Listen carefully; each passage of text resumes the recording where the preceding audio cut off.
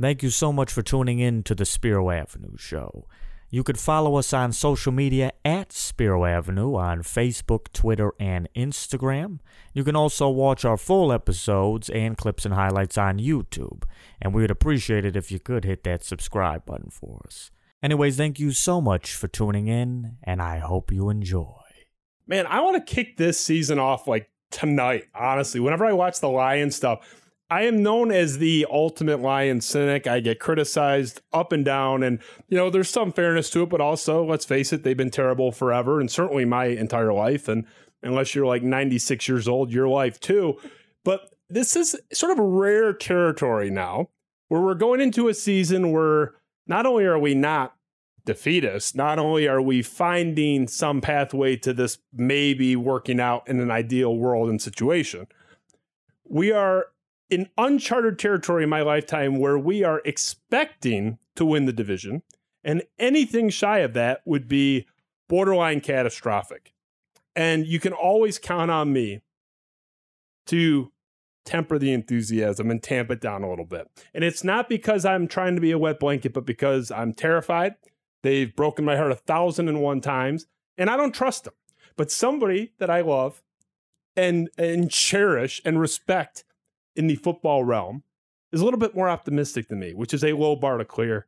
My good friend, Natalie Sparbeck, your debut, it's great to finally have you. You beat your dad to the chair. It's great to finally have you here, honestly.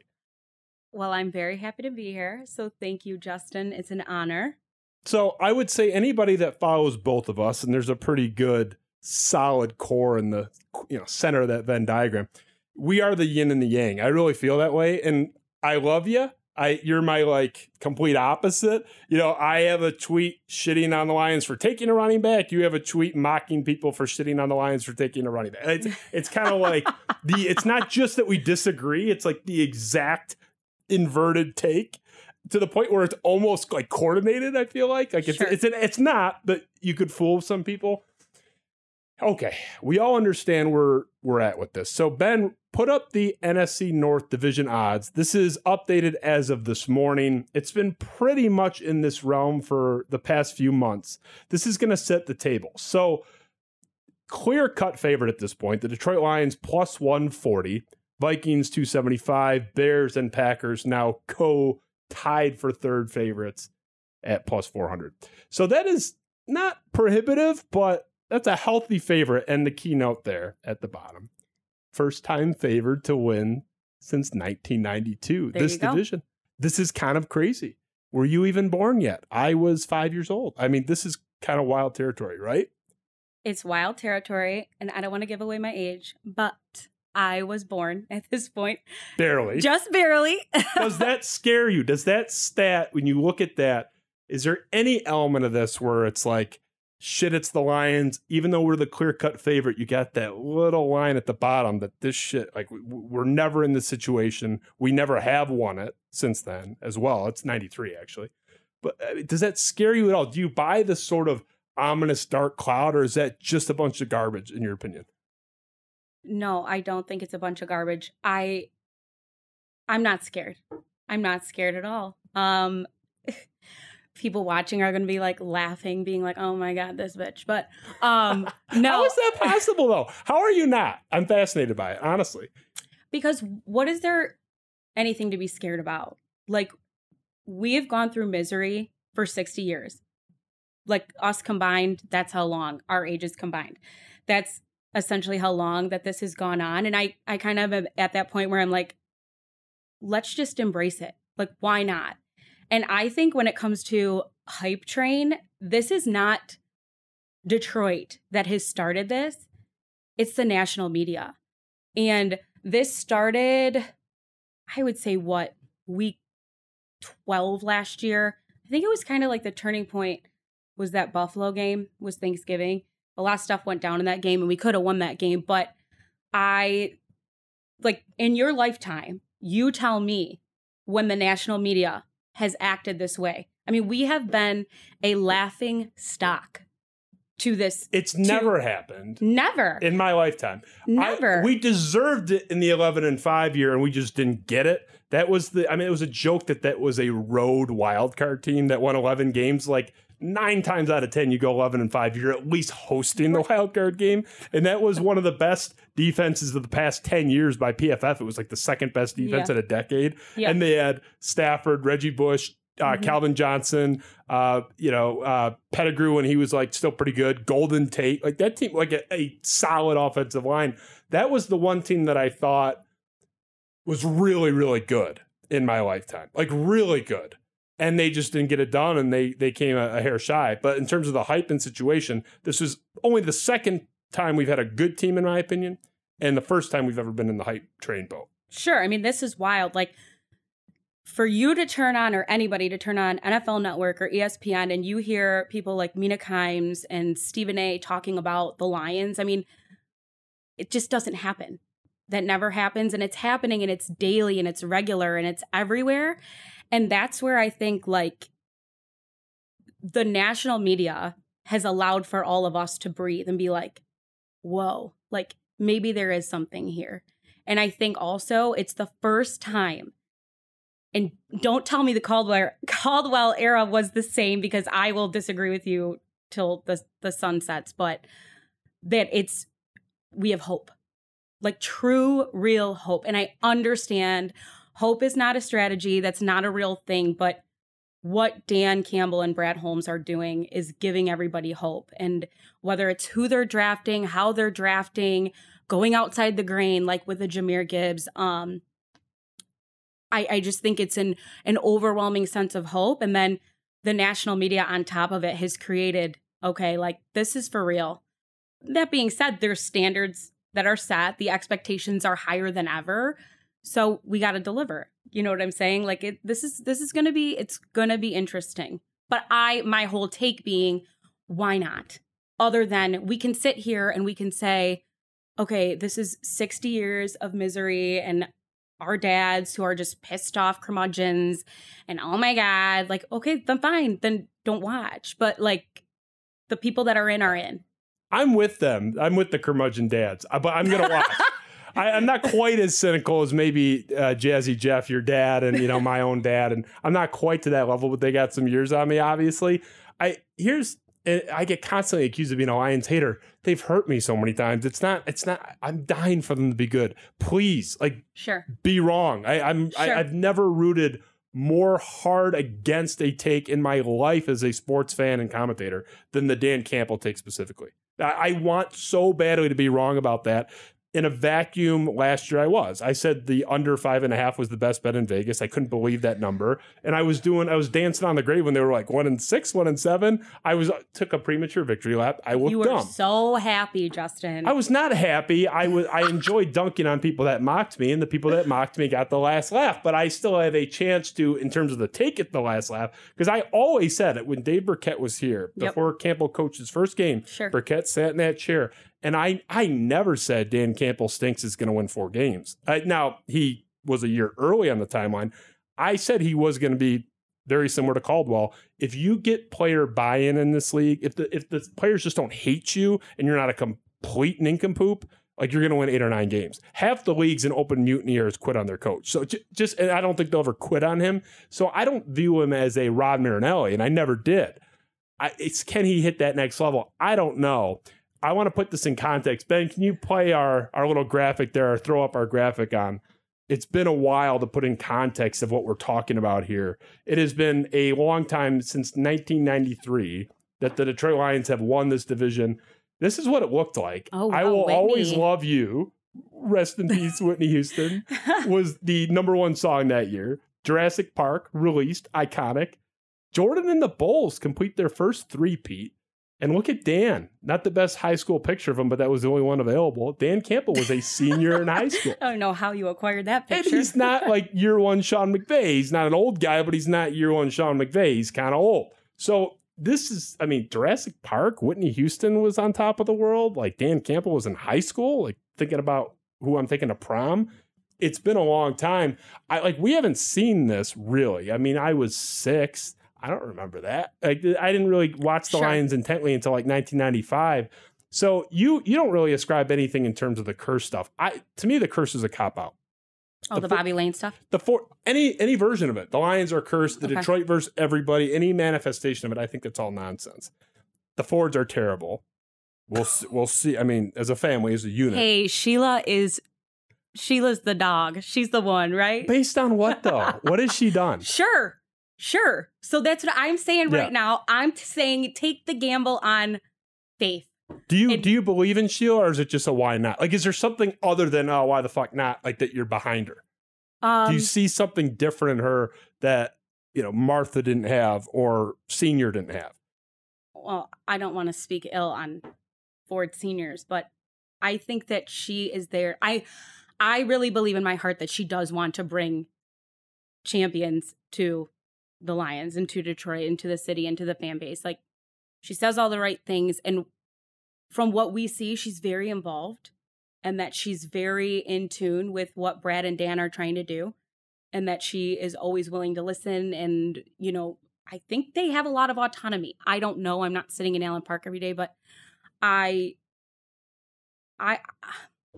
don't know. I mean, it's been 60 years, Justin. I don't know. Well, I like it more than the first two. And I mean, you can be careful with your words on the first two. Professionally, it's not a personal thing. They were terrible. They didn't do anything. It's almost impossible to be this bad for this long. I mean, if you short of like active intentional sabotage, and even then it'd be hard. Like one playoff win, and we're going on 70 years. What is it, 64? It boggles the mind where in any given year, the Super Bowl champion has 3 or 4, if they were a wild card team, times more playoff wins than we've had. I mean, since JFK was shot. Like, it's ridiculous. It's miserable. And I feel for people our parents' age that, I mean, they've never gotten to see anything like this. And that's the thing. I always say that there's like 3 different tiers of Lions fans. There's like 3 buckets.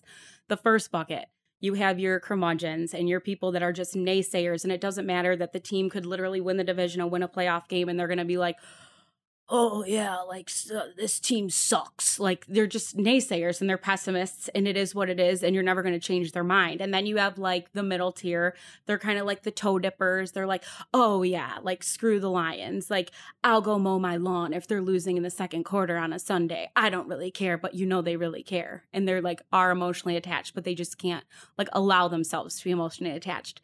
And then there's like the slap shows, like the slappies, like die hard, all in. I'm on the train with Dan and Brad. Like, let's go. We're going to the Super Bowl.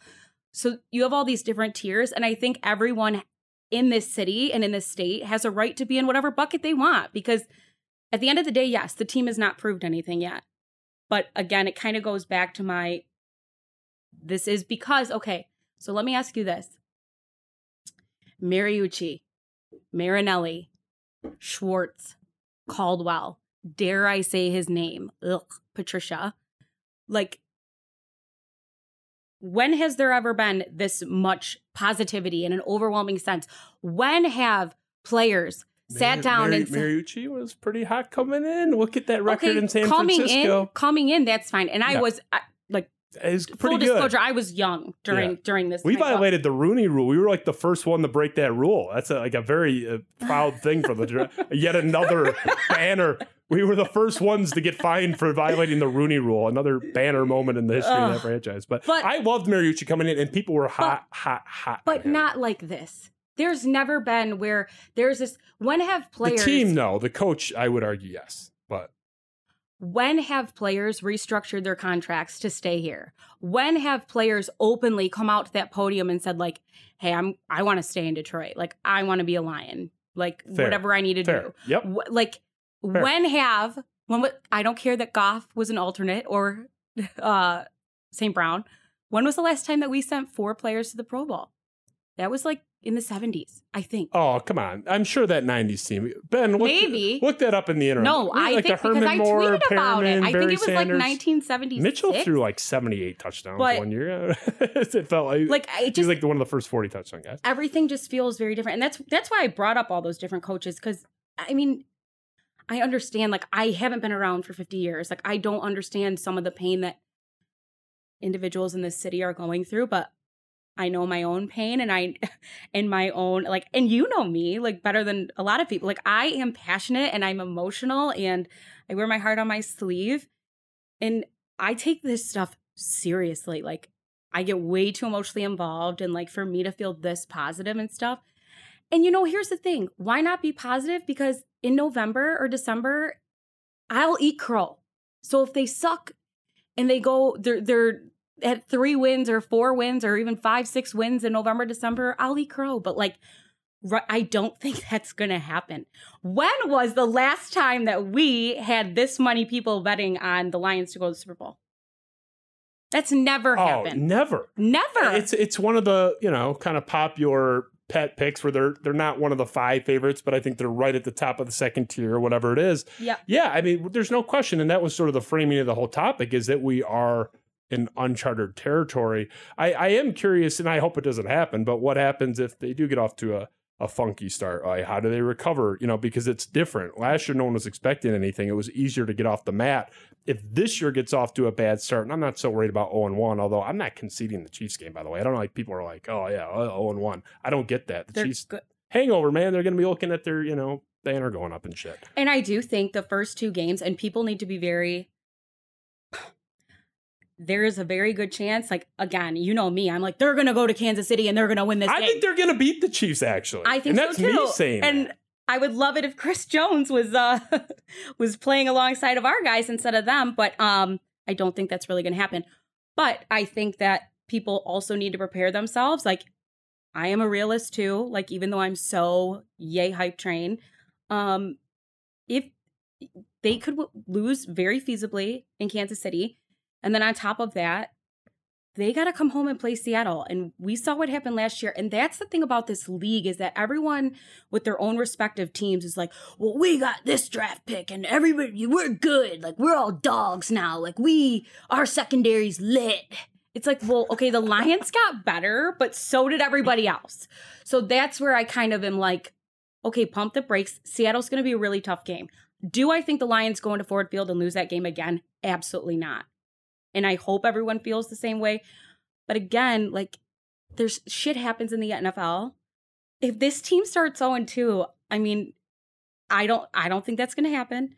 But like, we don't need to be calling for Campbell's head. Like, it's all going to be okay. So, the data on that 0-2 thing. Yeah, I mean, the playoff odds are just going down. It's like, I mean, I the last I heard that stat, it was like 6 years ago, so the numbers changed, but isn't it like 88% of the time they miss the play? I think it's like 10% you can recover. Yeah, it's like 13%. It's something like that, like 8 to 15%. It's low. It's not good. Yeah.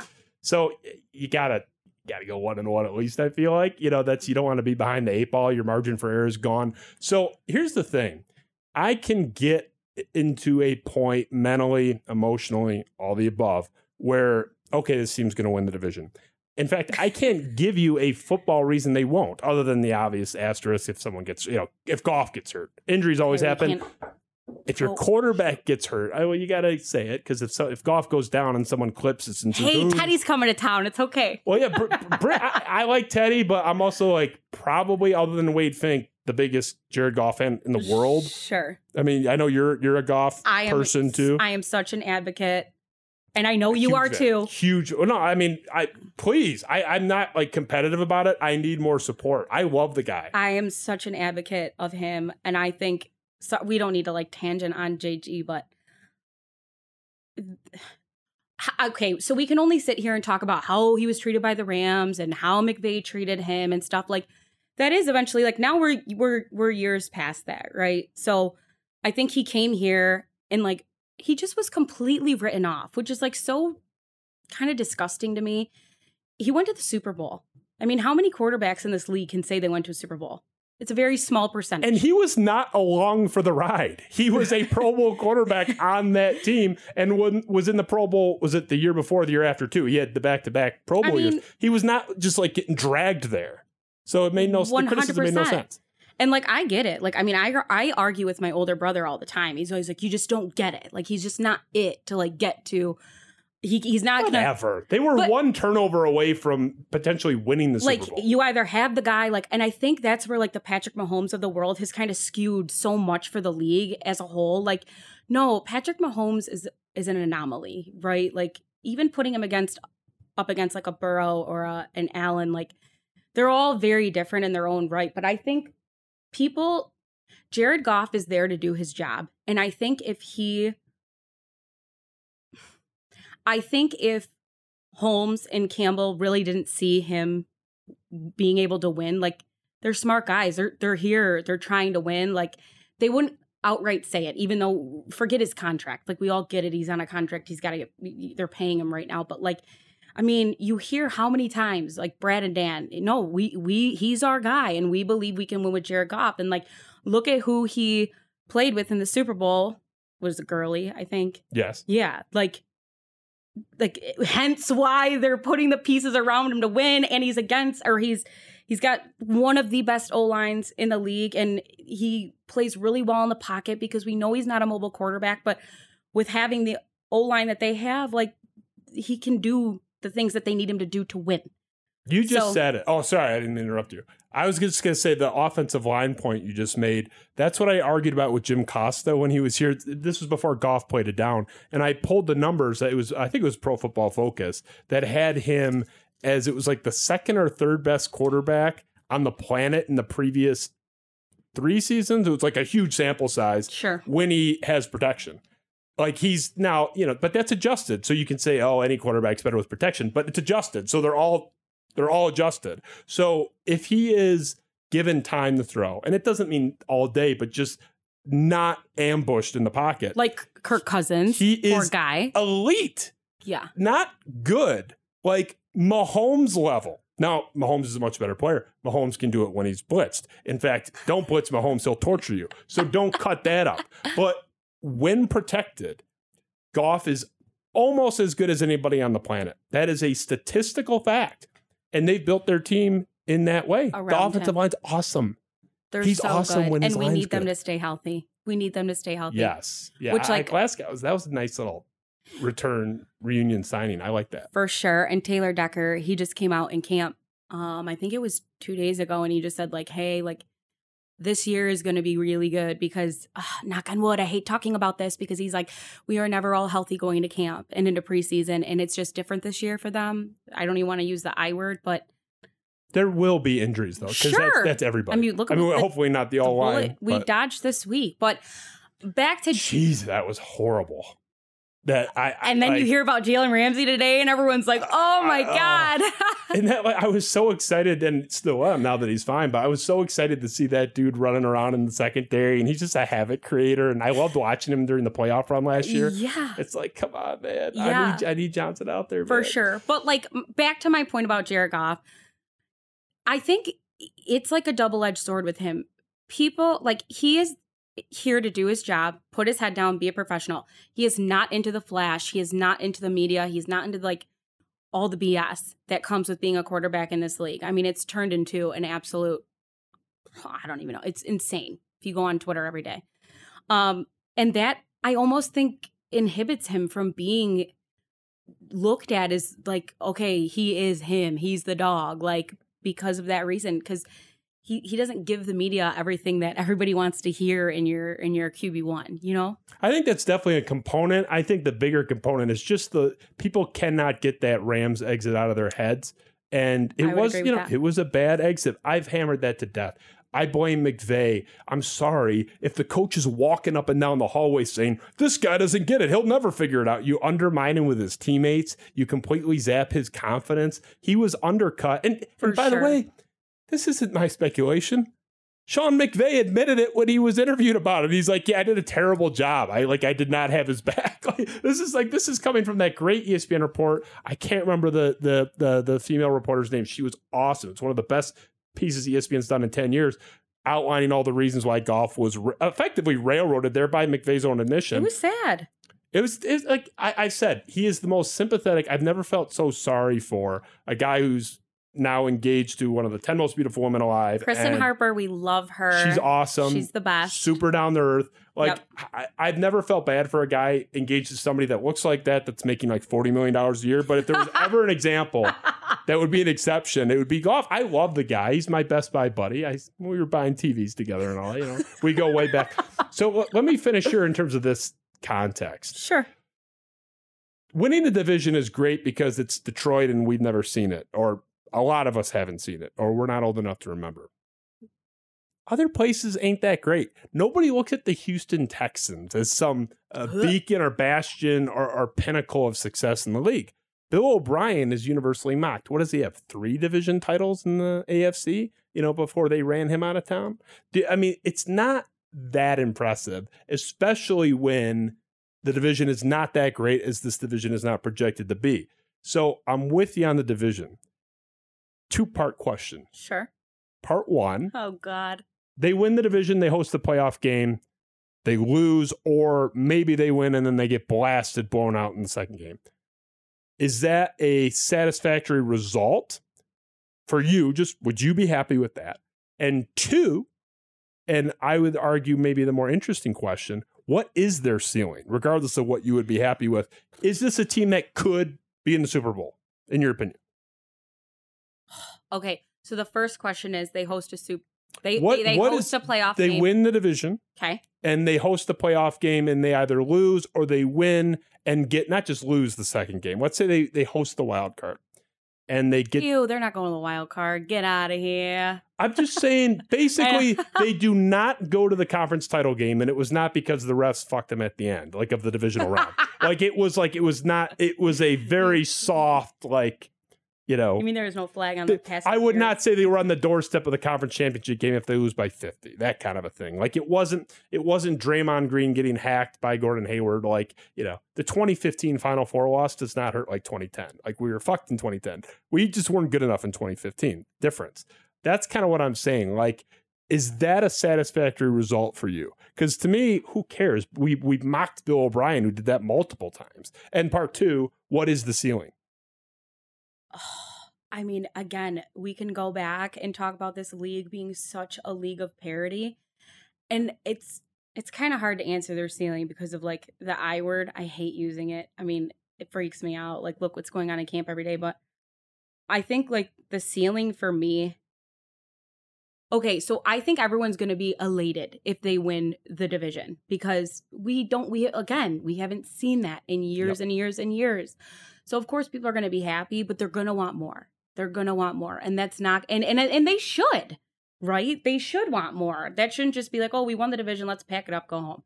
But if we host a playoff game and you said we win it. Yes. We win it. Okay, great. And then get destroyed. We're not even competitive. We get humiliated in the second game. No, I don't think. I don't see them ever getting humiliated. But if it happened, are you leaving that season saying, all right, awesome? I'd be pissed. Okay, me too. I would be pissed. Tell me about their ceiling now. What's their ceiling? I don't see a reason why they couldn't win the whole damn thing. And that's me saying. Wow, Justin. I'm not predicting it. Oh my God, Mr. Curmudgeon over there. I am more inclined to predict that they fall flat on their face, but that's not based on any football reasons. It's based on I'm terrified and I don't trust them. Why can't they if their defense is even 15% better, they already have a top 5 offense. Aaron Glenn is going to get that. On paper, they're better. They can't be last year. No, I know they didn't win it, but they arguably could have or should have. They can't be last year's Eagles. 100%. I could see that happening. Not as good defensively, but better offensively, potentially. 100%. But if you look at last year, I remember it was Eagles, 49ers, right? Well, not in the NFC Championship game.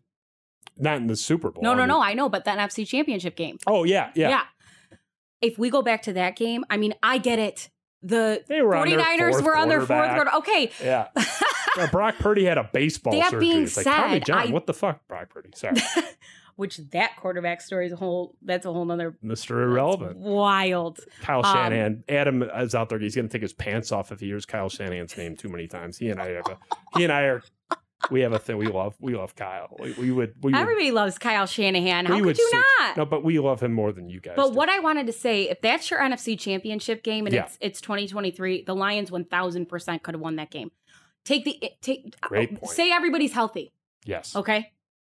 But look at who the Lions are going to be this year. They were playing with baby rookies. Babies. They were playing with Aiden Hutchinson, Jameson Williams, Malcolm Rodriguez.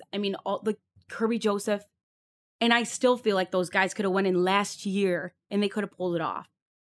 So I'm saying, like, I know I really appreciate the fact that you said, hey, Super Bowl or bust, like, or that you feel that they could actually win the whole damn thing. They have the talent.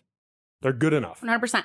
I think we need to fill the interior defensive line just a little bit. Like, if we had some blue chip player like a Chris Jones, it'd be lights out. But that's why you don't draft the running back at 12. We'll get there in a second. Oh, my God. I mean, what a ridiculous. I don't want to boy. I mean, we're almost there. It took me. So. Oh, go ahead. Sorry, you can finish. No, ceiling. Like, again, I don't want to get ahead of myself because we could all just be sitting here pissed as hell in November being like, what the hell? I know, but this is the get ahead of yourself topic. I'm making you get ahead of yourself. Sure. I'm forcing you to talk about it. Okay, I think, and that's the thing. That's what I want to tell you. Like, outside of the Chiefs, the league is parity. Anybody can win this thing. Maybe not the Texans. Yeah. And maybe not the Cardinals. I do not think any team can win. I think like 12 teams have like a shot that it could. But you saw ESPN. I hope you did. ESPN came out with who was going to, where teams were going to draft. This is so like off-season BS. People are bored and sleeping. Yeah. Where teams are going to draft in 2024. I didn't see it. You didn't? They have us picking 32? They had us picking 26, I think. So what is that? That's like so we won a we won a playoff game. Yeah, that could be a wild card win because you're not in the Final Four, so you lose in the division round. Better than the Cardinals, who are picking at 1 and 2. But I just like. I think is it better than missing the playoff? Like, yeah, it's something you haven't done. I'm sorry. I want to hold myself to like a real standard, not this adjusted for the curve because that's the worst franchise in the history of sports. Like, I want to succeed by any objective standard, not our pathetic adjusted, we've been terrible standard. Sure. And we're good enough. Why not? Like, why not I'm with Mike Valeni on that. I disagree with him a lot lately. I think he nailed the Lions thing. Like, fuck it. Sore subject. For you? No, just in today's news. Oh, well, whatever. Don't get me started. I did like a 2-hour Spaces on that already. Yeah. I look. I bomb that show twice a week. It's not like I'm in the tank for them, but come on, people, get it together with that. It took me a long time in show prep, Natalie, to find somebody of some note and credibility that came out against the Lions and came sort of more in my camp with the I got to see it for skepticism. I'm just curious for your take on this. This is Mike Florio, and from Pro Football Talk, and Chris Sims. Quick hit. They're the only ones I could find that share my skepticism. Ben, can we run that? The problem is the Lions have done nothing to merit the hype that they're now receiving. It kind of reminds me last year when everyone had the Bills penciled in as Super Bowl champions. From the Bills' perspective, it's like, what have we done to justify these expectations? We haven't been to the Super Bowl in 30 years, and you're expecting us to win it this year? Lions haven't won a playoff game since 1991, longer than the last time the Bills have been to the Super Bowl, and we're expecting the Lions to make the playoffs and have some sort of a deep run. Okay, some skepticism there. Sure. I mean, is there some fairness there? Can we at least see them make the playoffs before I'm like, restore the roar? Anybody that has any second thoughts about this is an asshole. Like, there's some meat on that bone, right? We haven't seen them do anything. 100%. There's not a long track record. There's examples, so don't at me, as the kids say. But there's not a long track record of teams just falling out of nowhere, shooting up out of nowhere and winning the Super Bowl. There's just not. Like, typically they've either made the playoffs the year before or they made it 2 of the 3 years prior. There's like something Cincinnati there. And yeah, exactly. 100%. So we haven't seen that yet. We're not there yet.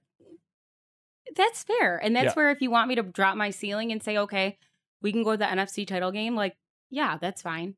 Fuck that. I want to win the whole thing. At least go. I mean, Jesus. But I like this team. It's the coach. I don't trust the coach. You are just so anti-DC. I love him as a person. I'd hang out with him. I think he's a good culture guy. I think he's not a dunce. He's a dunce next to Andy Reid or across from Andy Reid. No, I think Valeni said this. I think Valeni said this, and if I'm wrong, I'm sorry. Yeah. He wants you to think he's stupid. He's playing you and he's dummying you. That's what he dumb as a fox or whatever's the what's that old phrase my mom used to say? Dumb as a fox. Yeah. I don't know. Whatever. I'm a little older than you, But yeah. No, I don't think he's not dumb. He's not dumb. I don't think he's dumb. I don't think he's at that level. You just are not on his train. And I just don't get that. Not schematically, I'm not. He's going to, if he gets in the ring. He's got Ben Johnson running his offense, Just kidding. Go ahead. You're right, and that helps. But this is a head coach's game, and these changes are at the highest of levels. I mean, and look, this is a good problem to have. Oh my God, what if he makes the Super Bowl? Can he outcoach Andy Reid? Like, please, can I have that problem? Like, I would give for that anxiety. Like, please bestow me with that anxiety. Like, I would love that. Don't get me wrong. And Andy Reid is the high end of the spectrum. He's arguably the best play schemer ever. And I don't think anyone's ever gonna shit on Andy Reid. But go ahead. Sorry. No, but I'm just saying. But he's the extreme example. But even, I mean, the Rams stink. But like, what if the Rams are good in another year or two? And then it ends up, I think McVay would destroy him schematically. Belichick took McVay to school in that Super Bowl. McVay admitted that after the fact. I don't think he's up to snuff in that situation. I think he can win your division for you and get you your little banner. And then we're going to, be in a situation where unless we're blowing a team out, it's going to come down to a decision he's making. And I don't trust him. So do you trust Dan Campbell to push the right button in a tight spot at the end of a close game, on the road, in the playoffs, down 4, 4th and 6? Does he go? Does he not go? Whatever the situation. You trust him. I don't. Is that fair? You trust him? I trust him more than you do. But we also haven't been in that situation yet where I'm like, oh my God. We've been in game management situations. I don't know what he's thinking. I don't even know what his pattern is. Okay. What are this guy's tendencies? I mean, he goes for it a lot. That's not, I mean, it's kind of a tendency. Okay, so I'll give him the benefit of the doubt in 2023. Okay, because here's why. If I may. You may. There was major mismanagement in a couple of games last year with the clock. Okay? Yep. There's 2 games that stick out to me. If you could name them, I'd be like, hell yeah. Minnesota? Yep. And I don't want to waste the audience's time. What's the second one? Buffalo. Oh, yeah, they could have had that Buffalo game. This is my whole thing. Week 3, they're at Minnesota on the road, and the Lions were winning like the majority of that game, and we all thought like, oh my God, we're gonna win this game. It comes down to the 4th quarter, like final drive. I think it was over a field goal. I think something along the realm. If I'm wrong, you guys can correct me. But, and he blew it, and they blew it. And I think that was just like, okay, it's year 2. It's the beginning of the season. He's trying to get his bearings still. He's trying to get his staff's bearings under them, whatever. And then you fast forward 2 months, and it's week 12 Thanksgiving against Buffalo. And that was totally one of those situations, people were laughing that they were coming into town on Thanksgiving. We saw the spread. It was trash. And fair. I mean, call a spade a spade. Yeah. And long story short, 4th quarter, the Lions come back, or they stay in it the whole game. And we're like, holy crap, we're going to win this game. Like we have a real legitimate shot. Stuff happens. It comes down to that coulda, woulda, shoulda play. He blew it again. I think it was because of missed calling timeout or something like that. And I think by that time he had faced so much scrutiny. I mean, Twitter was just trashing him, and rightfully so. But my whole point here is that all happened. And I think with anything we do in our life, is cliche as it is, the faster we skin our knees and the faster we make mistakes, the better and more efficiently we correct them. And I think Dan Campbell doesn't need to be told, hey, you effed this up. Yeah, no shit. He knows that. And I think with the new standards and the new expectations that him and Holmes, I mean, they come out every day and say, hey, there's new expectations set. He understands what he did, because I think that most games from week 13 on, those were all pretty clean games that he called. Really clean games. Unless there's something glaring. Well, I'm trying to think. I mean, going back another year, he was a disaster in Foxborough the last time they were there. He blew the Ravens game in the first year. I'm sorry. The guy has been responsible for them losing or dramatically decreasing their win probability by making objectively in real time idiotic decisions 7 times in 2 years. Sure, but it didn't happen. That's way too many times. 100%. Okay, yeah. So that's where I'm saying I'm not going to say. I know you wanted me to crap on him. I don't want you to crap on him. Yes, he did. He wanted that. No. I don't trust him. I love him. I love the guy. So here's my whole thing. I think that he is, when it comes down to game time decisions and game altering decisions like that with the clock. And this is now the difference between, we're going to win 10 or we're going to win 9 or we're going to win 11. Like, I don't think he's going to make that type of critical error again. I really don't, going into 2023. And I want to give him the benefit of the doubt because he burned himself so badly in 2022. I will tell you, however, though, with the expectations now of this team all aboard the hype train, like, it's not going to be tolerable, like, within the fan base. Oh, you're not a cute little pesky underdog anymore. You're the favorite now. No, it's and people, different. I just think, I mean, the fans have no pull. Like, they don't give a shit what we say, but it's just not going to be tolerable. So I hope they figure it out. I hope that he has a great season of managing his clock. So we'll see. I'm rooting for you. Please, Justin, be wrong. Like, go Team Natalie. I just wish I had something better than, he'll learn, he'll figure it out. Like, I mean, you're not in a vacuum. You're against 31 other coaches. They're all either better, or I could say the same thing for them. They were bad, like Tampa was, and but they'll learn. Sure. I don't want them to learn on the job. And I was going to say that, though. I think, obviously, I'm not making excuses. There's 32 people in the world that get to do this year over year, okay? A very special job to hold. I think with anything, if you're an athlete, if you're a coach, a lot of that stuff is innate. Some of it, however, is practice. Dan Campbell was in year 2 of his head coaching regime last year. So again, that sounds like I'm making excuses for the guy, but hello. I mean, that's inexperience at its finest. Like, we're done with that. You agree, though? We're done with, like, the whole learn on the job. Like, there's no excuse anymore. Yes. He fully owns his mistakes. And that's the thing. Like, own the mistake, which I think he does. But, like, if you're still not getting it, then we're gonna need to bring in whoever we need to bring in to be able to help manage a clock. I don't know if it's a coordinator or who it is, but I'm gonna give him the benefit of the doubt. And if we're in week 4, 5, 6, whatever, and there's clock mistakes, Godspeed. If we locate one of these experts, these wunderkinds in this department, please send them to East Lansing first. Detroit gets second pick. I'm not going to rehash the Wisconsin game and the Indiana game, et cetera. I don't want to talk about that. Or Rutgers the year prior, which ended up in a win, but whatever. So let's transition to this. We agreed on 92.3% of that first topic. We're not going to be able to disagree possibly more here. I'm passionately against your position. Not you, I love you, but your position I think is wrong, and you're in the majority. I'm the asshole, right? Go for it. I'm used to that. It's not on purpose. I just tend to be in the contrarian camp for some reason, particularly with this franchise. You always are. I typically am, and for the most part, I've been right. I'm sorry, but it's a fact. Jahmyr Gibbs at 12. Okay. I like the player. I think it's absurd in this context, in this league, and in this era. And there's you're already shaking. There's so many data points, and I think most people that watch this show have heard me cite them, have heard other people cite them. So I'm not gonna like put them up on the board because we've done that, but sure, playing the hits, they almost never get a second contract, right? Very rarely. Yeah, they're not getting paid anymore, so who cares? Draft high early on, draft the blue chip. But ask yourself, why are they not getting paid? Their average, because they get injured.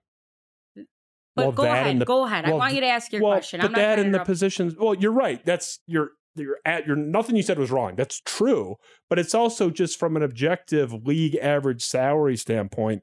I think it's the second. It's other than specialists, obviously. It's either the second lowest paid position or the lowest. Mm-hmm. Everybody gets. I think you inside. You're saying like behind a long snapper. Or something. Those are specialists. But I think inside linebackers are paid less. But it's like they're the bottom two. Interchangeable. Everybody makes more than the running backs. It's I mean, again, other than the punter. So it's like the league is telling you what the value of that position is. The market is telling you this is either the least valuable true position non-specialist or very close. Maybe the second to least important. That's just what the market bears out. The market doesn't care what you or I think. It's just that's the average of 32 teams and how these things have been valued.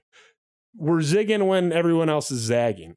The Lions are not a team, an organization that should ever feel like they're smarter than anybody else. I don't think they've earned the Bob Quinn used to do that all the time. Oh, Johnny Tavai, these people don't know what they're talking about. Tease Tabor, I'm not worried about his 40 time. The guy was running in cement. Okay, but Bob Quinn and Matt Patricia, God, I hate saying their names. They're not here anymore. I know, but and I'm not going to get, you can do that all day though. Oh, it's not their fault. It's not their fault. And here I am. I'm 35 years later. I'm like, I've been saying it's not their fault for 35 years. At some point, I'm going to blame just whether it's the building or the family or the logo or Bobby Lane. I don't even care what it is. I don't even care, but it is. I don't care what it is. It is. They have not proven that they are a smart organization historically. There's myriad evidence to say that they are, if not the worst, maybe the second or third worst organization across all professional sports since 1960. So I'm not going to say, okay, the Lions are doing something that nobody else is doing, or I guess, Bijan obviously, but almost nobody else is doing, and they got it right. Everyone else is wrong. No, kind of Sanders, you're wrong. Mama's right. I don't trust it, and why would I? And even if I wanted to give them the leap of faith, I just think they're wrong. Why am I crazy? Why is Jahmyr Gibbs a great pick at 12? So you just literally you're contradicting. You set that up perfectly for me. Good, camera me. You're better with the Lions stuff than I am. So you're already at an advantage. You set that up perfectly for me. So hit me hard. I'm ready for it. So Jahmyr Gibbs. I mean, we always talk about Jameson being polarizing. This pick of Jahmyr Gibbs is polarizing. I mean, you and I were both at Ford Field that night when all this went down. People were pissed. And people were pissed. And Brad trades back and everyone's like, what is going on? Like, are we taking a corner? Are we taking a wide out? Like, what are we doing? And I think the running back was the last thing on anybody's mind. Yes. And then it happened. And we heard his name. And I mean, Ford Field was chaos. I mean, Twitter went absolutely apeshit. It was wild. And no one knew what was going on. And then 3 hours go by and you hear Holmes get behind the podium and he explains himself. And I think that Brad Holmes has exemplified that kind of throughout his tenure as a GM. He is going against the grain and he doesn't really care. He's progressive and he doesn't care what people think. And he doesn't care about like standard football, what you do in this situation. And I think Jahmyr Gibbs was a perfect example of that. And I think we're going to see that with Bijan too. I think Brad Holmes is ahead of the curve here. He understands this position is changing as we know it. I will never say smartest man in the room. But you're buying the slot thing? Is that where you're going with this? 1,000% I am. This position is changing as we know it.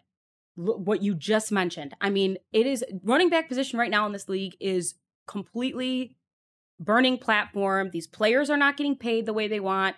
It's being devalued. No one's getting their second contracts. The guys are pissed. And I think that there's a reason for that because the position is changing and it is turning. And you hear Holmes say it all the time, especially about a Gibbs. Positionless, weapon, multi-dimensional. And that is because they're putting him into this scheme to be not what you think it is. Like, he is not your run up the middle, get bodied type of guy. Like, that's going to be more David Montgomery. But like, and even like Robinson, I think is going to be way more of that than Jahmyr is. Like, Jahmyr is going to come into I think he's going to get a crazy workload, more workload than anybody really thinks. And he is going to be like your slot because Jameson's out for 6 games. Okay. So who's going to do all that like deep separation stuff? They don't have that. They had a top 5 offense last year and Jameson didn't do anything. 100%. But like Jahmyr Gibbs is going to be a slot guy. He's going to get a lot of carries. And I think he also was drafted again. We go back to what does Jared Goff need to win? He needs an offensive line. Okay, well he has that. Yeah. So then you plug in a piece that's like perfect for like the play action and Ben Johnson's going to make him a monster. And again, we can go back and laugh at this in like a year and you can be like, you dumb bee. But like, I would never. Jahmyr Gibbs is like, I never, like, when this first happened, I was like kind of pissed. I was like, what are they doing? I saw your reaction. I was like, this is wild. Ford Field, did you remember the cheerleaders? They came out for the 6th overall pick and they were like, here we go. They got to the drum line, and then it was like, the Lions have traded the pick, and they kind of like scatter off. And it's all right, 12, so it's like 48 minutes later, they come back out, they're banging the drums, and the cheerleaders are waving the pom-poms, and they announced Jahmyr Gibbs. Yeah. Not even the drum line pretended to be amused. Like even the drum line was like, fuck that. Just, a running back. I'm not making that up. Like, there's got to be footage somewhere. Even the cheerleaders were like, what the fuck are they doing? Yeah. Holmes is either going to look like a genius or he's going to look like a dumbass. But I mean, that's the thing. Like, but that's the NFL draft. It's a gamble, right? Like, it's a bad gamble. They made 100%. What did they have? They had the 6th pick, yes. and they gave that up. Who went 6th overall? Well, they could have had Bijan. Did Bijan go 6 or did he go 7? Went 8. He went 8? I thought he went like 7th or something. I think I'm like 99%. You're probably right. I know we could have had him. I know he was sitting there. And that brings me to my next question. Were you on the just take Bijan instead? No. I'm so happy and content with Gibbs. And I also think this is another reason why they took him. Campbell and Holmes, they want football players.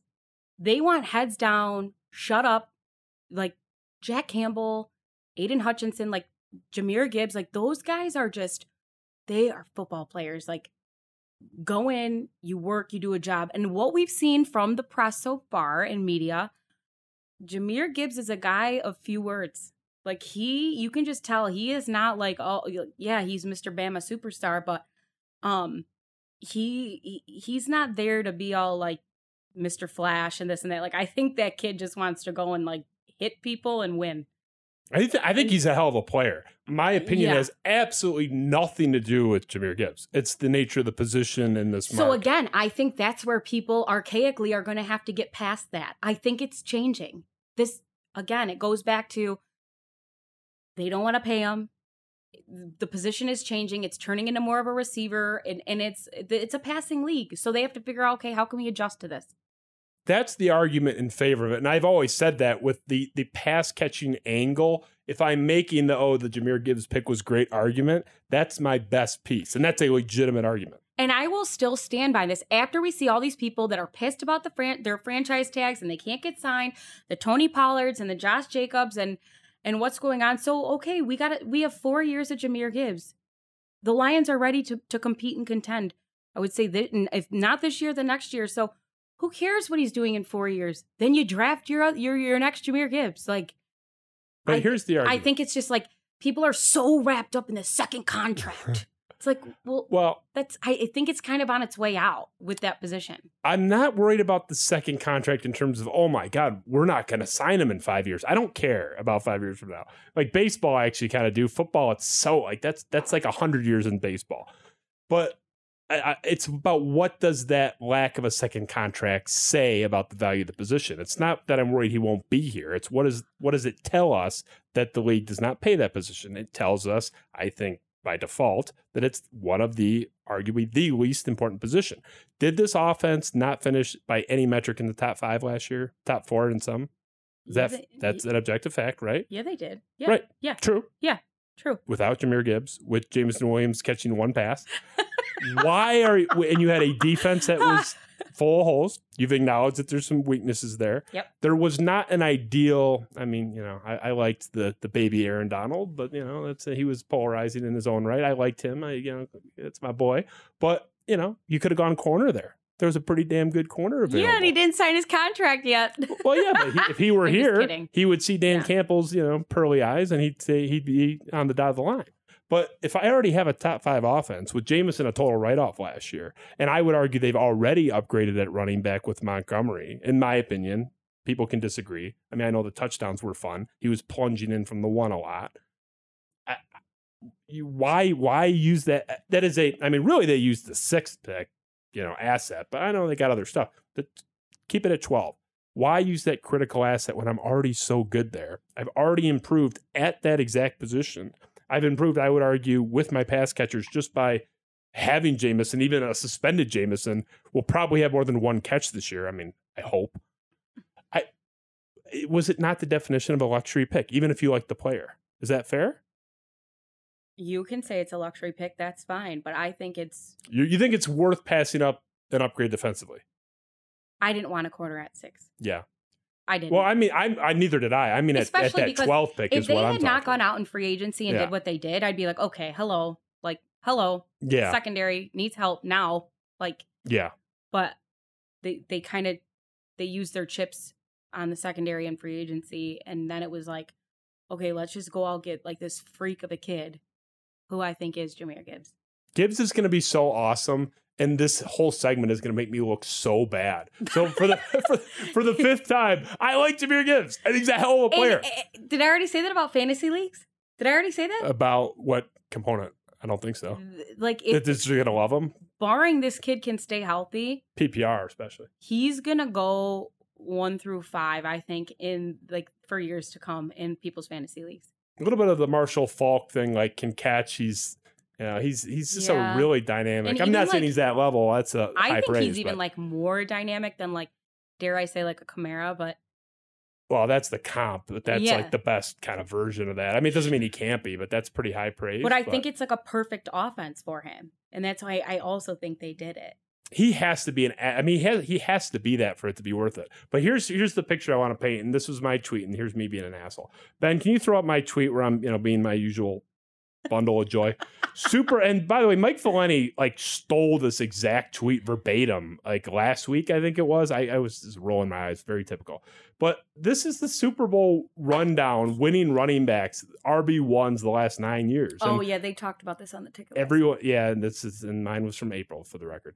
But everyone dunked on me because I cut it off at Marshawn Lynch. I actually cut it off with the Twitter characters. I actually had it to 2013 originally, and I had to delete the top 2 lines. So I did not strategically cut off Marshawn Lynch, but I'm sorry, the last 9 years is not a tiny, cherry pick sample size.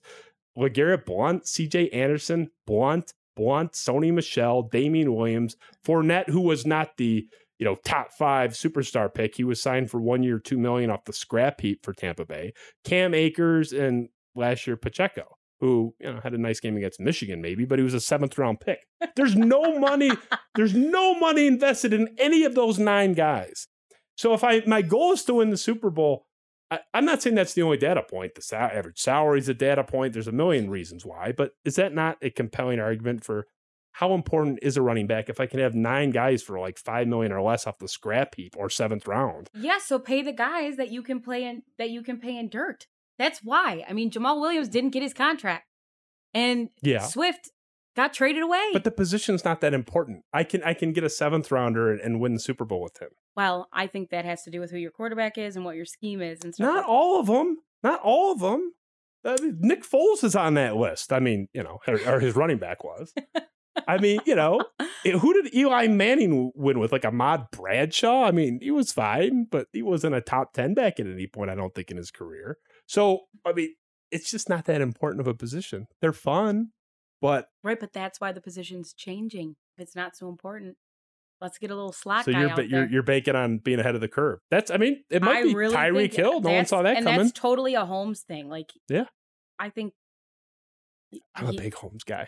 I've always been a big Holmes guy, though. Well, Justin, you don't always sound like it. So no, I'm Holmes. kidding. This decision I don't like. I have been the biggest Holmes honk since the second he got here. Campbell, love him, not so much on the strategy stuff. So let's see, where are we at, Ben? So we're still doing actually pretty good here. So this is throw up the Natalie tweet. This is just you mocking people like me. I took this very personally. This is you doing the ransom lettering, but you don't draft a running back at 12th overall. And this was a video clip of, I think it was Gibbs, kind of flying out of the backfield and catching a... No, that was a different one. Was that a different one? This is just JG.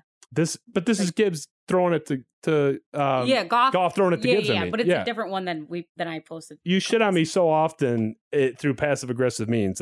They all start to blend together.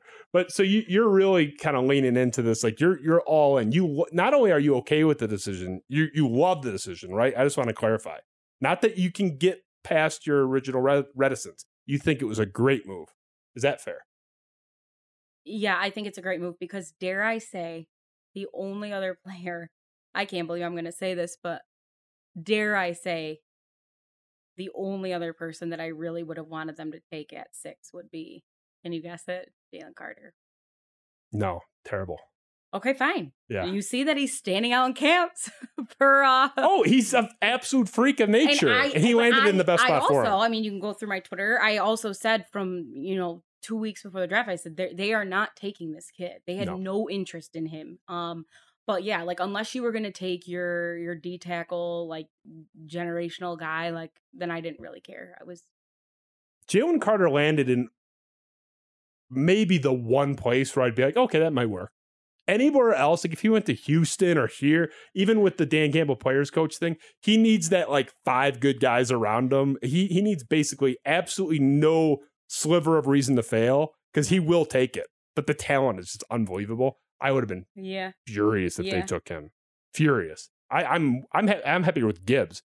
I don't know. I like Gibbs, just for the record. Yeah, we'll see. We'll see what happens. Like, I hope the kid is a standout. I hope that it's like, whoa, Detroit got a friggin' stud. And that's a position they can be good, like, year 1, week 1. Well, that's the thing. Holmes is so, like, this guy's plug and play. Like, this guy's ready to go.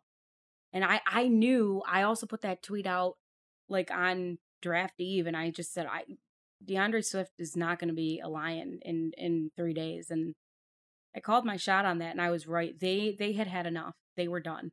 The guy's hurt every 5 seconds. I liked him when they drafted him. It's just a bummer. I still like him. I think he could salvage his career. I'm going in descending order of my pessimism here. This is where it gets kind of dark. You go for it. So like get your smile and your cheer and your chipperness ready to go because I need it to offset. I mean, you have been overly positive for you with the Lions right now. By my standard, yes. Very positive. But it's because your ray of sunshine. That's why you're bringing me up. Here. But now it's time for me to hit you back and bring you down. Okay. And I'm not trying to get here, but I have to be honest. I always tell my audience, I will always tell you what I think. I will be wrong plenty of times. Sure. My Twitter name is a self-imposed scarlet letter because I thought Darko was going to be great. And I mocked anybody that liked Bosch, Dwayne Wade, or Carmelo Moore. I'm going to get stuff wrong. I will never get stuff dishonest. I will be honest. I have to be honest with you and everyone out there. Sure. I'm terrified of the Jameson Williams thing. I think he's a bust, and I'm this close. We're using the V word. I'm this close to a complete write-off. I'm not there, but I am this close. I am like on the welcome mat. I am pretty much done, and I considered him a write-off. It is a write-off they can endure. They have plenty of reasons to think the guy could, God forbid, fall off the face of the earth tomorrow, and they could still be a Super Bowl contender, in my opinion. I think they have enough. It would hurt. So I don't think it's a devastating blow, but he's getting there for me. I have no faith in this guy. So okay. I pulled some really depressing stuff, okay? And Ben put together these glorious graphics for us. So let's start here. The best ability availability, right? To use the cliche. Here's the picture. So this is going back into college. This is the entirety of his college career and the entirety, to whatever extent it's entire, his NFL career. We're looking at 2019 Ohio State, 4 games played, 6 catches. He basically didn't play. 2020, the games played aren't the problem. It was COVID. 6 games played, but 9 receptions. He was the, I think, 6th or 7th leading receiver on Ohio State. He was a fringe guy that barely played. 2021, the money year, awesome year with Bama, goes to the college football playoff championship game, gets hurt famously. Obviously, 15 games played, 79 catches, incredible. 2022, last year, 6 games played, the 1 reception. It was a pretty touchdown where he was wide open, but whatever. And then this year, he's missing the first 6 games. So this is the guy's entire 5-year career, post-high school, post him attending the prom. And I've got 1 year, 1 full football year. I don't care if this year goes well. He will not have anything close to a full football year, even if he doesn't get the most minor of injuries because he's missing 6 games. He's not appealing it. We know that. So for the first 5 years, this guy has missed close to half or more of the seasons, of the games, in that season. So in 5 years, the guy's played football on a full-time basis once? That's not great. And here's the second point. Ben, let's roll to the next one. I spent an appalling amount of time because I could not find the inputs on Pro Football Reference to make this easier. So I did it manually. We are in this rare territory. Jameson Williams has 95 career receptions between college and the NFL, almost all of which came in that aforementioned 1 season where he had 79. 95 career catches since he left high school. That is the second lowest total among second-year receivers taken in the first round since 1985. The only one worse is a guy named Yatil Green, who I've never even heard of, 15th overall pick in 1997. And the only reason that happened is because he had like 4 ACL surgeries. The poor guy was just cursed. It wasn't because he was a flame out or something. He just had bad injury luck. You're talking about a almost 40-year sample size of all those first-round receivers. Nobody has been this unproductive / unavailable ever in that time frame, except this one guy whose knee kept shredding on him. I don't like these guys that don't play football. He just doesn't play football. Deshaun Watson looked horrible last year. He didn't play football for a year. Maurice Clarett was a stud. He challenged the NCAA along with his boy Mike Williams. They both had to sit out for a year. They were never the same. I don't like guys that don't play. This guy has not played 4 of the last 5 years. We're in uncharted territory effectively with guys taken in the first round that were this. I mean, it's not that he was unproductive because he sucked, but didn't play. He was either hurt, suspended, or not good enough to make the depth chart. Am I crazy to look at that and say, holy shit, I'm kind of nervous about that? Am I just a cynical jerk? Is there some meat on the bone there? Yes, there's meat on the bone. Yes, you admit it. We are in uncharted territory. Nobody has been this unavailable. At what point am I worried that you're Mike Williams, Maurice Clarett? I mean, the maturity thing is a separate issue. We can get to that. He just ain't out there. I don't care what reason. I need you to play. Okay. Right? So then go back to the draft. So I'm not bailing on him. And it sounds like you already kind of waved the white flag. Very close. And that's fine. And I think that there's people that feel like you and there's people that feel like me. Those, I will tell you that those stats are, those are some, there's meat on the bone there. They're terrifying. I'm not feeling on him. So if you go back to when he got taken, Brad traded to go get him. Now, I don't know if, did he really want Olave at 11 and the Saints took him and kind of threw off what they were trying to do? I don't know. Or was Jamo really his guy at 12? But I think it just was, there was no expectation when he got drafted.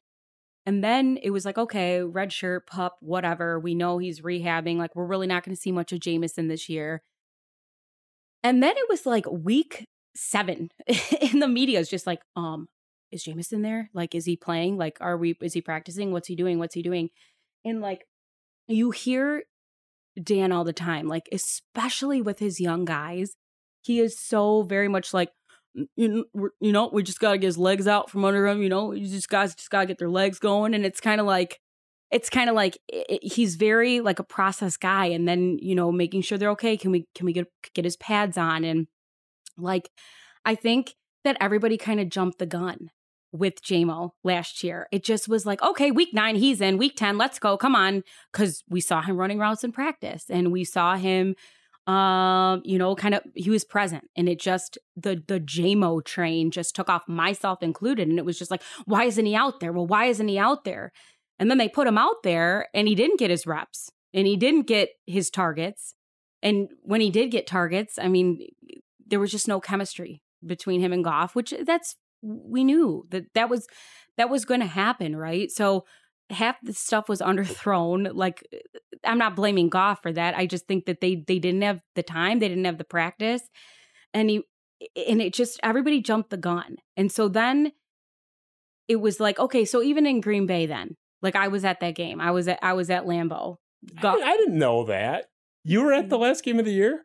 Yeah, you knew that. I forgot then. You knew that. I must have forgotten. That was so awesome. But sorry, I didn't mean to interrupt you. No, so then it's like, okay, the last game of the year, it's like, okay, Jamo's, and every game, that was the thing. The fan base just rooted so hard. And it was, I feel like the kid was expected to just go out and run for all this yardage and get all these receptions. And it kind of was what it was. It was just so presumptuous now looking back on it. But Green Bay happens. He gets that bullet of a pass from Goff. He runs. I mean, did you see the Madden scores for speed? Like, I think he's like second behind the cheetah. And long story short, he gets that reception, runs it in for a touchdown, gets called back. I think it was like a holding call. We kind of chalk it up. It's like, okay, that's that season. Now it's like, okay, year 2, like J-Mo or bust. And like even national media had like put kind of heat on Jameson, and it was like, what is this kid about? Like, what's going on? And then the offseason rolls through, and then the unexpected happens, and he gets nipped for gambling. And again, the gambling thing to me is kind of, it's crazy. Like, I understand that there's rules, there's regulations that they need to comply to. Like, that's the NFL. But I do think that it was almost like the league making an example of the Lions again in any capacity that they can. But so that being said, like, I'm not bailing because, again, there hasn't been availability, which it's not really good in this league, right? But give him his 6 games. But like week 7, 8, 9, 10, like we got to go. We got to go. And I pray to God that he gets put into that scheme. And I pray to God that he gets his reps.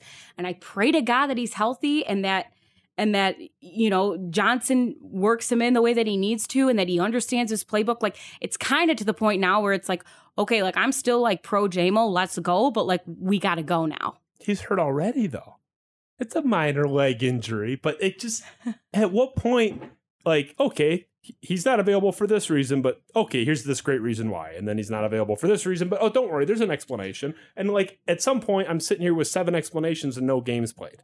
Like, I don't care. You can do that all day. Amon-Ra St. Brown had more catches last year than Jameson Williams has had in the last 5 years of playing football. Well, he was only targeted 9 times. Whatever mitigating factor is, he doesn't catch passes.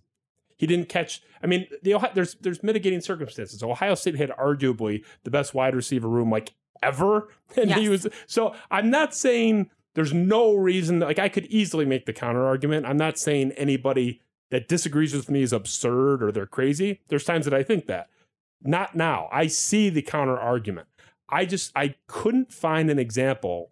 Not saying it's not out there. I tried. I really tried. I cannot find an example of somebody that just didn't play for 4 out of 5 years and then like went on to some great career. Sure. I couldn't find one sure. at any position, not just receiver. I couldn't find one. I'm like, what? Has there been a quarterback that didn't play much, like that played 1 year in college, sat around? I'm sure there's like 7 examples across the league. This is rare for a guy to just not play basically for 5 years. 95 catches in the last 5 years? That's nothing. So are you kind of like saying, okay, then I don't trust Holmes? Because I think that was a Holmes thing. And I think it was a mistake, and I think good GMs make mistakes too. Sure, that's fair. That's fair. Yeah, that pick to me was more defensible. I thought he was the best receiver in the draft. And he was the 3rd or 4th taken because of the injury? Yes, he would have gone higher. He was behind Olave and behind Wilson. I mean, Wilson won Rookie of the Year. Wilson's awesome. But at the time, I thought Jameson Williams was the best receiver in the draft. So, you know, but had the injury, obviously. I liked Jameson Williams. He was awesome at Bama. But he ain't out there. He doesn't play. So that's why I hear you on this. And that's it. Jameson Williams, I think he's the most polarizing player in Detroit sports right now out of all 4 franchises, right? Yep. Last year, chalk that up to, we knew what last year was going to be. And then, like I said, improper expectations were set by the fan base. Now this year sucks. I mean, this couldn't have been worse for this to happen to this kid and for this franchise. But like I said, I'm looking you in the face right now. Let's give it till December. You kind of made the point earlier with the injury comeback. Now, this isn't an injury. This is a suspension. But, okay, week 7, he's back, or the 7th game, he's back. That doesn't mean he's going to be ready to roll. I mean, you talked about it with the previous year. Like, there's timing, and I know he can practice, but it's not the same as a game. And that you're not just losing him for the 6 games. I think there's going to be some residual, to whatever extent it can be quantified and qualified, some residual negative effect too. It's just a bummer. Counterpoint: if he is as good as we all thought he could be, how terrifying is this offense? If I'm going to put the other hat on. Like, I think they can be awesome without him. We've already seen that. Yeah. If he's out there and good, maybe not week 7, by week 10, and they're just, I don't know what the bye week falls on, but let's say they're 6-4 or whatever. I think it's 9 this year. I think it's 9. I like that. 8, I like 9. that kind of like midway point. I hate that like week 4 bye. Yeah, we had week 5 last year. I'm so like, what the hell is this? bad. Yeah. Like, shit, guys aren't even tired yet. Fuck that. And the stretch is just longer. The 8 to 10 range is perfect. Anyway, if he's actually good, like the last 7, 8 games of the year, 6, 7, 8 games of the year, I mean, second best offense in the league behind the Chiefs, right? I don't love the Chiefs offense at all. They have Mahomes and they have Andy Reid. No, I get that. I don't like them either, but Kelsey, Mahomes, and Reid, that's all I need. They were the top. I mean, I don't know if you look at any of Warren Sharp's stuff, like with his analytics and stuff, but Smart guy, great mustache. The Lions last year were the top in a lot where it's almost like wild that they missed the playoffs. Like if you look at everybody, like the percentages, the Lions were up there with everybody. It was always Philly, KC, Cincinnati, Buffalo, Lions. So you're thinking best offense in the league. If he, not if he's functional. I mean, if he's great. We're talking what we thought. I don't know if I'd put them up at. I mean, Goff has to be healthy. Let's say Goff stays healthy. Yeah, that's a given. Yeah, but I would put them in the top 5. Yes, absolutely. They were top 5 last year without him. 100%. I mean, it's like that's where I get, and I think even if he never comes back, which he's going to, but let's say he takes up golf or something, he finds a passion for cricket. I don't know. We're already better because you have Gibbs and Montgomery on this team. No, but you hate Jahmyr Gibbs. I do not hate Jahmyr Gibbs. I hate the pick of a running back at 12. But I think Montgomery's better than Charles. So it's like the whole thing is a clear cut. Charles, I'm an idiot. I'm thinking that I had the Chiefs on my mind. Anyway, I digress. The offense, even without Jameson, is to me clearly better. If he's like what we thought he could be, or even 80% of that. I mean, and that's what the Lions need so badly is that separator, your speed guy, and he can be one of the best. I think it's just, again, I do agree with your point of like availability and is, he was supposed to be a better Deshaun Jackson, and a better than peak Deshaun Jackson is a hell of a player. That's a hell of a projection. Now, the Goff hitting him deep thing, I will not go there. I love Goff. There will be no negative Goff conversations here. But, and no, there's better deep ball quarterbacks. We understand that. Yes. But I also don't like when people say he can't throw the deep ball. Okay. That's actually been kind of debunked, though. Like, that's that. And look at that Khalif Raymond play in Lambeau. Yes, I know exactly the play you're talking about. Yep. Wade Fink, if he hears this, which he will, he's definitely listening. If not live, he'll catch it after. Anybody that brings up the Goff deep ball shit, he's got like a binder full of stats. He's like, actually, that hasn't been the case in 3 years. Like he gets all pissed off. But now, first of all, I don't think it's going to happen. He's a write-off to me. I'm just done with him. I like not to where like fuck him, but I'm completely counting him out. And I'll be pleasantly surprised if he's like even a solid second receiver. I think he's an immature kid. I don't think he's ever going to figure it out. And we are one ankle roll away from this being a total tomfoolery. Like, I don't know. I agree with you. And I don't know. Like, I think that's why when I say he's polarizing, because so many people have different leashes for him and like what's left in the tank. It is exhausting. I just need you to play. And we can keep making the excuses. I need you out there, man. And again, you're missing a third of the year, more than a third of the year. I just want him to play. But so I like the ceiling of the offense if he's out there. So put a button on it. What's the I'm going to go cliche on you to finish the Lions. What's the outcome this year? Give me a record. Do they win the division? Do they not? And where do they land? Not their ceiling. Like, what's the Natalie Sparbeck prediction? Oh, God. You got your Tigers thing on, so or your Lions thing on. You can be like on the optimistic side of the response here. I don't want to go all Campbell and wait 5 minutes to give you an answer about the Lions that can and will, but you can change your opinion when Jameson Williams announces he's taking up cricket or his toenail hurts or whatever. No, that kid loves football too much. Jameson got a weird way of showing it. Okay, well, you know what? Here's the thing: one of us is going to be right, and one of us is going to be wrong, and that's the wonderful thing about this. And we're going to roll tape in about 2 years. So, well, you're smarter than me, but I'm going to pick you off on a couple of these. I mean, we've diverted on 9. I'm going to win a couple. I mean, I don't trust him. He's not out there. That's fine. Okay, so my prediction. Geez, I don't even know. 11 wins. I want to say 11, but I know I maybe should say 10. I'm going to stick with 11 wins And I think they're going to just maybe miss the NFC Championship. Okay. Hosting a playoff game? Yes. It will be a zoo down there. I know. For a Lions home So playoff I feel game. bad for everybody that doesn't have season tickets because holy crap, it's hard to get down there right now. Andy Isaac, I'm going to find that man and tailgate with that gentleman. Oh, we're going to have a blast. I hope Isaac is watching, by the way. Andy, I'm finding you, and I am inviting myself to whatever tailgate. I don't care if you're hanging out in a porta potty. Scoot over because we're hanging out for the home Lions playoff game. I am finding that gentleman. Yeah, I will buy the sausages for him. I have to be near that guy. I just want to be in his sort of prism. He's gonna be eating his wings and his sausage and his pizza, and he's gonna be so happy. Find the happier person. Well, you might actually compete. You might be like kind of 1A and 1B. You'd be the two happiest people. I'd be somewhere on the list. I'd be beneath you guys. I want that shit for myself, of course, but for Andy Isaac and like my dad and like, you know, actually I lied. I'll finish here with the Lions. Okay.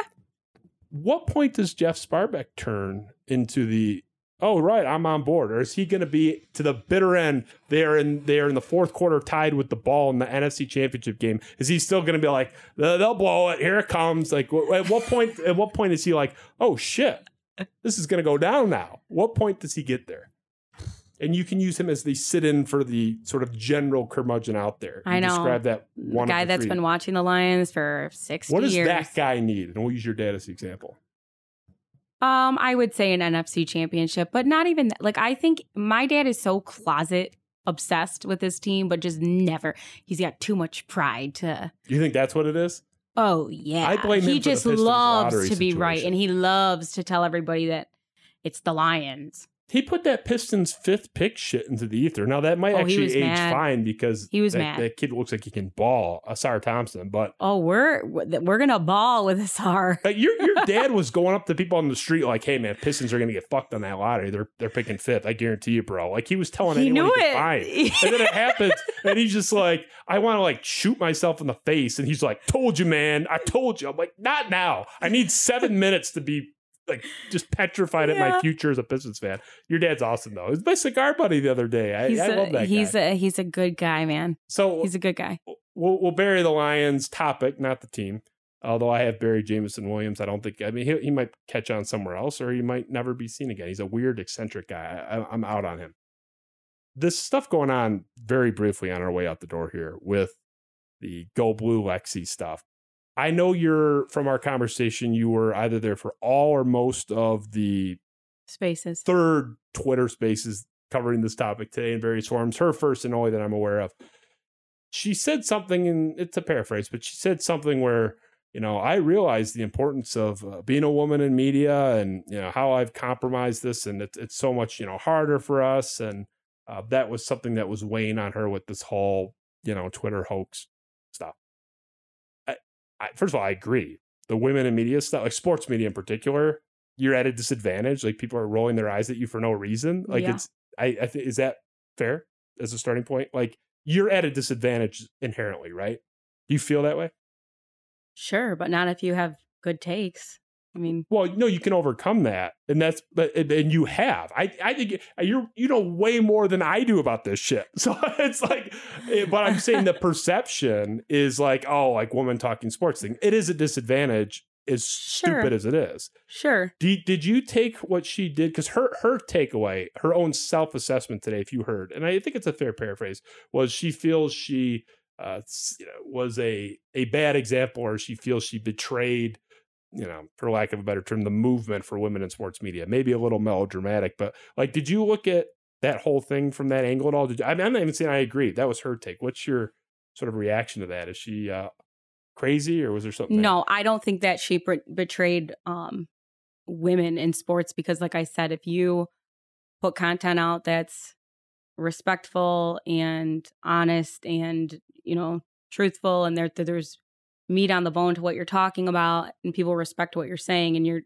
again, loyalty, right? Like whatever. I've never really felt that way as a woman doing this. And people have been extraordinarily supportive, but I think more so than anything, and she did a nice job today, like for the most part. I mean, she's under a lot of scrutiny. I mean, Barstool's involved at this point. So, you know, I don't want to speak on her at all, you know, about what happened other than that. It's just, the whole thing is so toxic. Like, Michigan fans, like, dude, come on. Like, you win the Big Ten, you're going to CFP, like, just enough. Like, Michigan State, like, we have our own battles to fight right now. Like, you know what I'm saying? But yeah, like, it's so subjective when it comes to women in sports. And I think everybody has a different experience. And as long as you are honest and truthful to yourself, then you're into your fan base and to your followers, then you're gonna be A-okay. So you don't think you've seen a lot of like the kind of, because Ann Wright was talking about the in the kitchen stuff, and like I haven't seen people say that to you. Maybe it's because you're like, so I mean you are honestly objectively really good. So I don't know if it's like well, even like those weirdos like won't come out like against you because it wouldn't really go well for them from a content perspective. Like you haven't really faced that kind of stuff though. No, I mean, sometimes like more on like a national level if I'm putting stuff out there like about Rodgers or. Yeah. But no, people have been super, super kind to me, but that's because I like to think that the material that I'm giving to people, they enjoy and that they follow and they relish in. And yeah, I haven't experienced that, but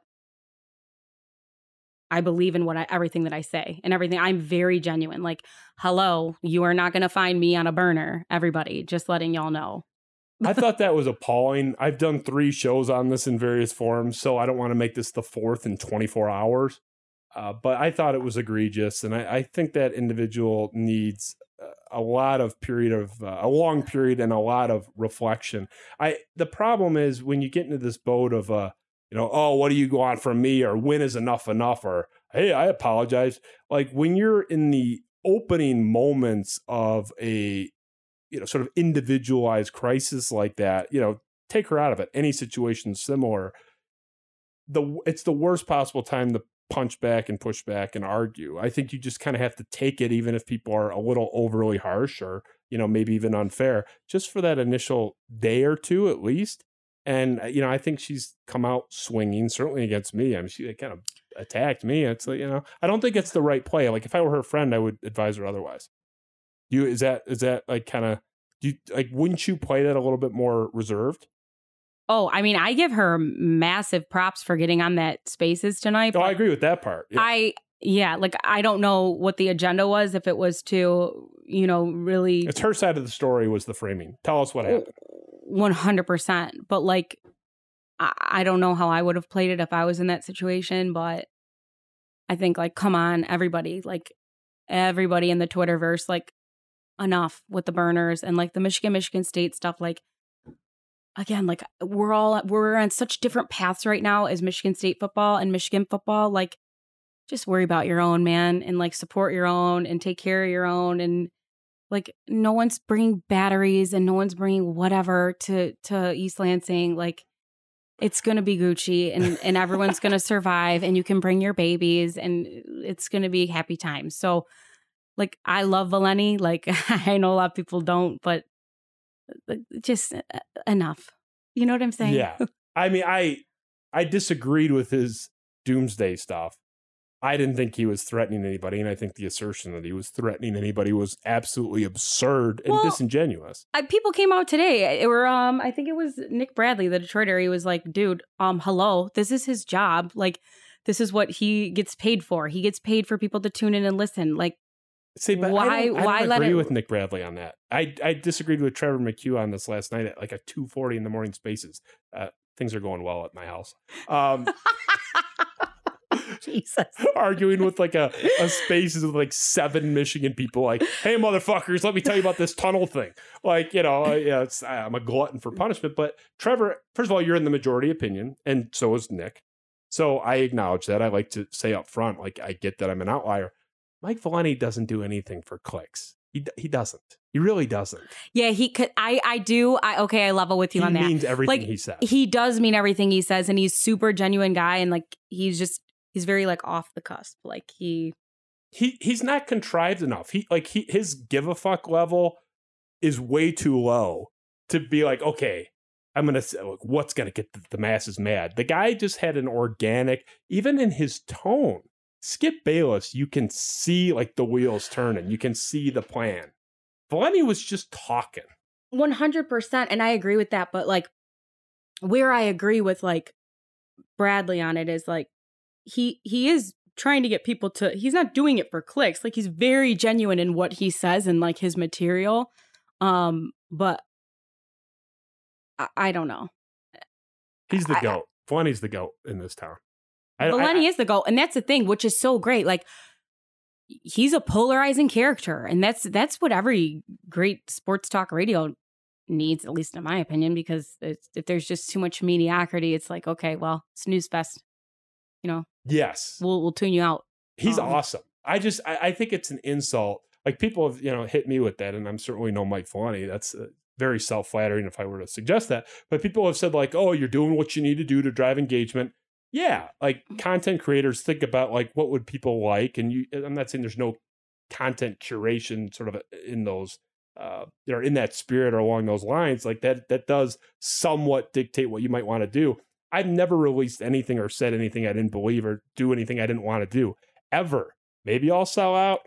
Hasn't happened yet, and I don't think Valenti's a sellout either. I mean, no, I would never call him that. He's the man. He means what he says. So I disagree with you, Nick Bradley, but you're awesome. But again, it's also very, very, very biased. Michigan people are not going to like Mike Valenti.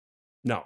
They're just not. I mean, some of my best friends are Michigan diehards. Like, they're going to find any way that they can to shit on him, which I feel like a lot of, Michigan people do the same to you. Like, yes. Well, did you see that guy today? First of all, he misunderstood me. It was some random guy that was bombing me on Twitter. It's in my mentions from a few hours ago. And I saw that he lived in Rochester. It's in his profile. And I'm like, oh shit, dude, you're probably like a mile away. Like, come on over. I was like killing him with kindness.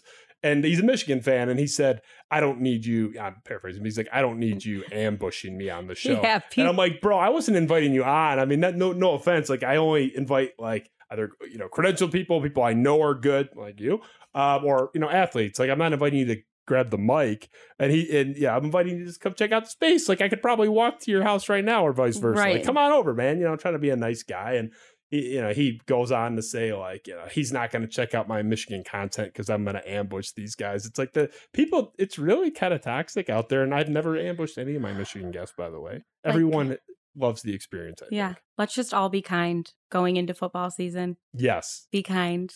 I know I'm going to get dummied for that, and people are going to be like, this bitch. Whatever. But like, if the Lions are 8-2, I'm going to be like walking around with no clothes on. I'm going to get arrested. But I'm even saying like Michigan State, like just come on, doesn't guys. matter. If the Lions are 8-2, it'll offset the Michigan State tragedy, which I don't think will happen.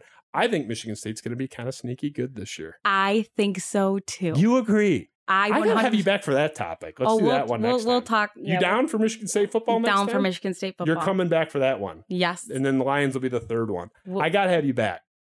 It's been a pleasure. Mel Tucker, 0 to 10.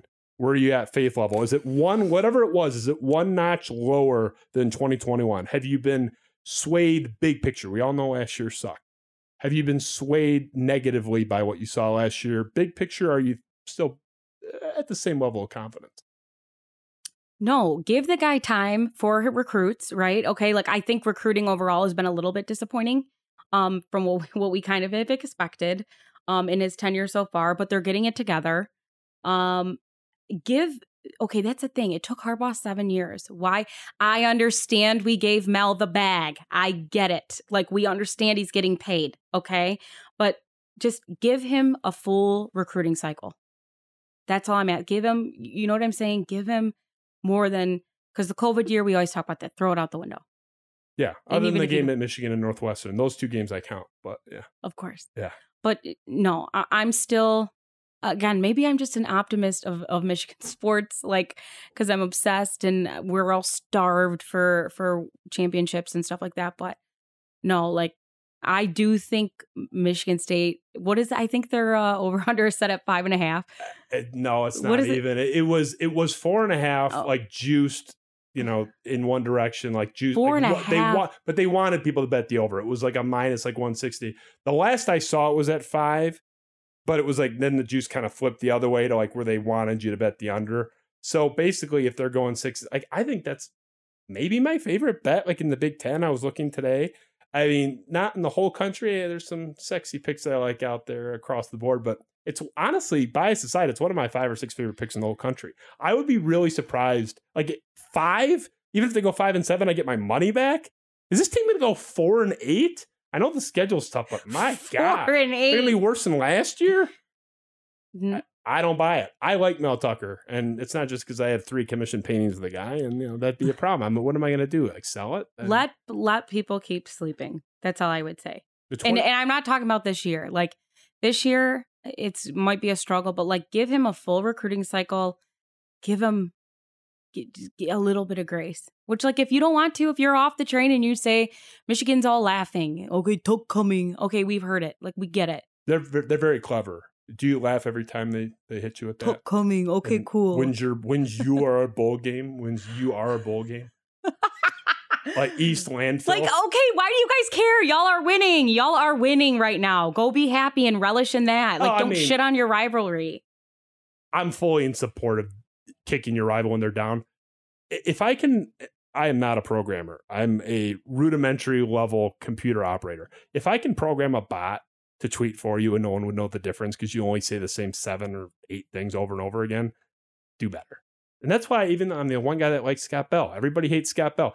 Even if you don't think Scott Bell's jokes are funny, he makes me laugh. But even if you don't, there's no one else doing what he does. Yeah. Like, he's the only one telling that joke. Like, he's not just going on there, wins your bowl game and East Landfill and Shardy McFarty. Like, even if you don't like the game, at least it's an original sport that he's playing. I mean, my God, Scott Bell. I'll be your one supporter in the green camp forever, Scott Bell. I disagree with you on plenty, but like, at least the guy's original. Yeah. For fuck's sake. I love Mel Tucker. I love him too. I'm dying on the hill. I'm with you, Mel. Everyone else is running. I'm staying strong. Natalie Sparbeck, you were awesome. As expected, as predicted. I'm the least surprised person on the planet that you did awesome. I'd love to have you back. Let's do kind of like a more Michigan State-y thing. And maybe rivalry week. We'll get some people down here. Oh, that's going down. I had Jacoby Woodman in here 4 days before he was in the news for all sorts of bad reasons. And I mean, that kid is... I got so much shit because I said, it's unfortunately for the mean people out there, still out there, I said Jacoby Woodman, other than maybe Kenneth Walker, is the nicest person I've ever met in my life. And then he got suspended like 4 days later. He was one of the, I would argue, lesser offenders, but I still think he's an awesome guy. But man, they killed me over that one. It was like that one boomeranged fast. It was with Xavier Henderson, Darius Snow, and they call him Kobe Woodman. I love that guy too. We should have, you want to roll in with Jacoby? Jacoby will do the show again. Let's do it. You'll love Jacoby Woodman. Let's do it. That guy is... I'm ready to go. I can't believe that guy ever got in trouble for anything. He's got the halo over his head. He's, yes, sir. Is this okay? Can I sit here, sir? Is this my water, sir? Aye, Captain. I love you. That guy's awesome. Jacoby Woodman's awesome. Natalie Sparbeck, you're awesome. Ben, Augusta, the great and powerful Oz, you are awesome as well. Eric Williamson, appreciate you. I don't think I'm allowed to say who's sitting on my couch outside, but hey, love you. Good luck with all that, crap going on down in Birmingham. I can't say anything. Natalie Sparbeck, Spiro Avenue. Thanks. See you next time.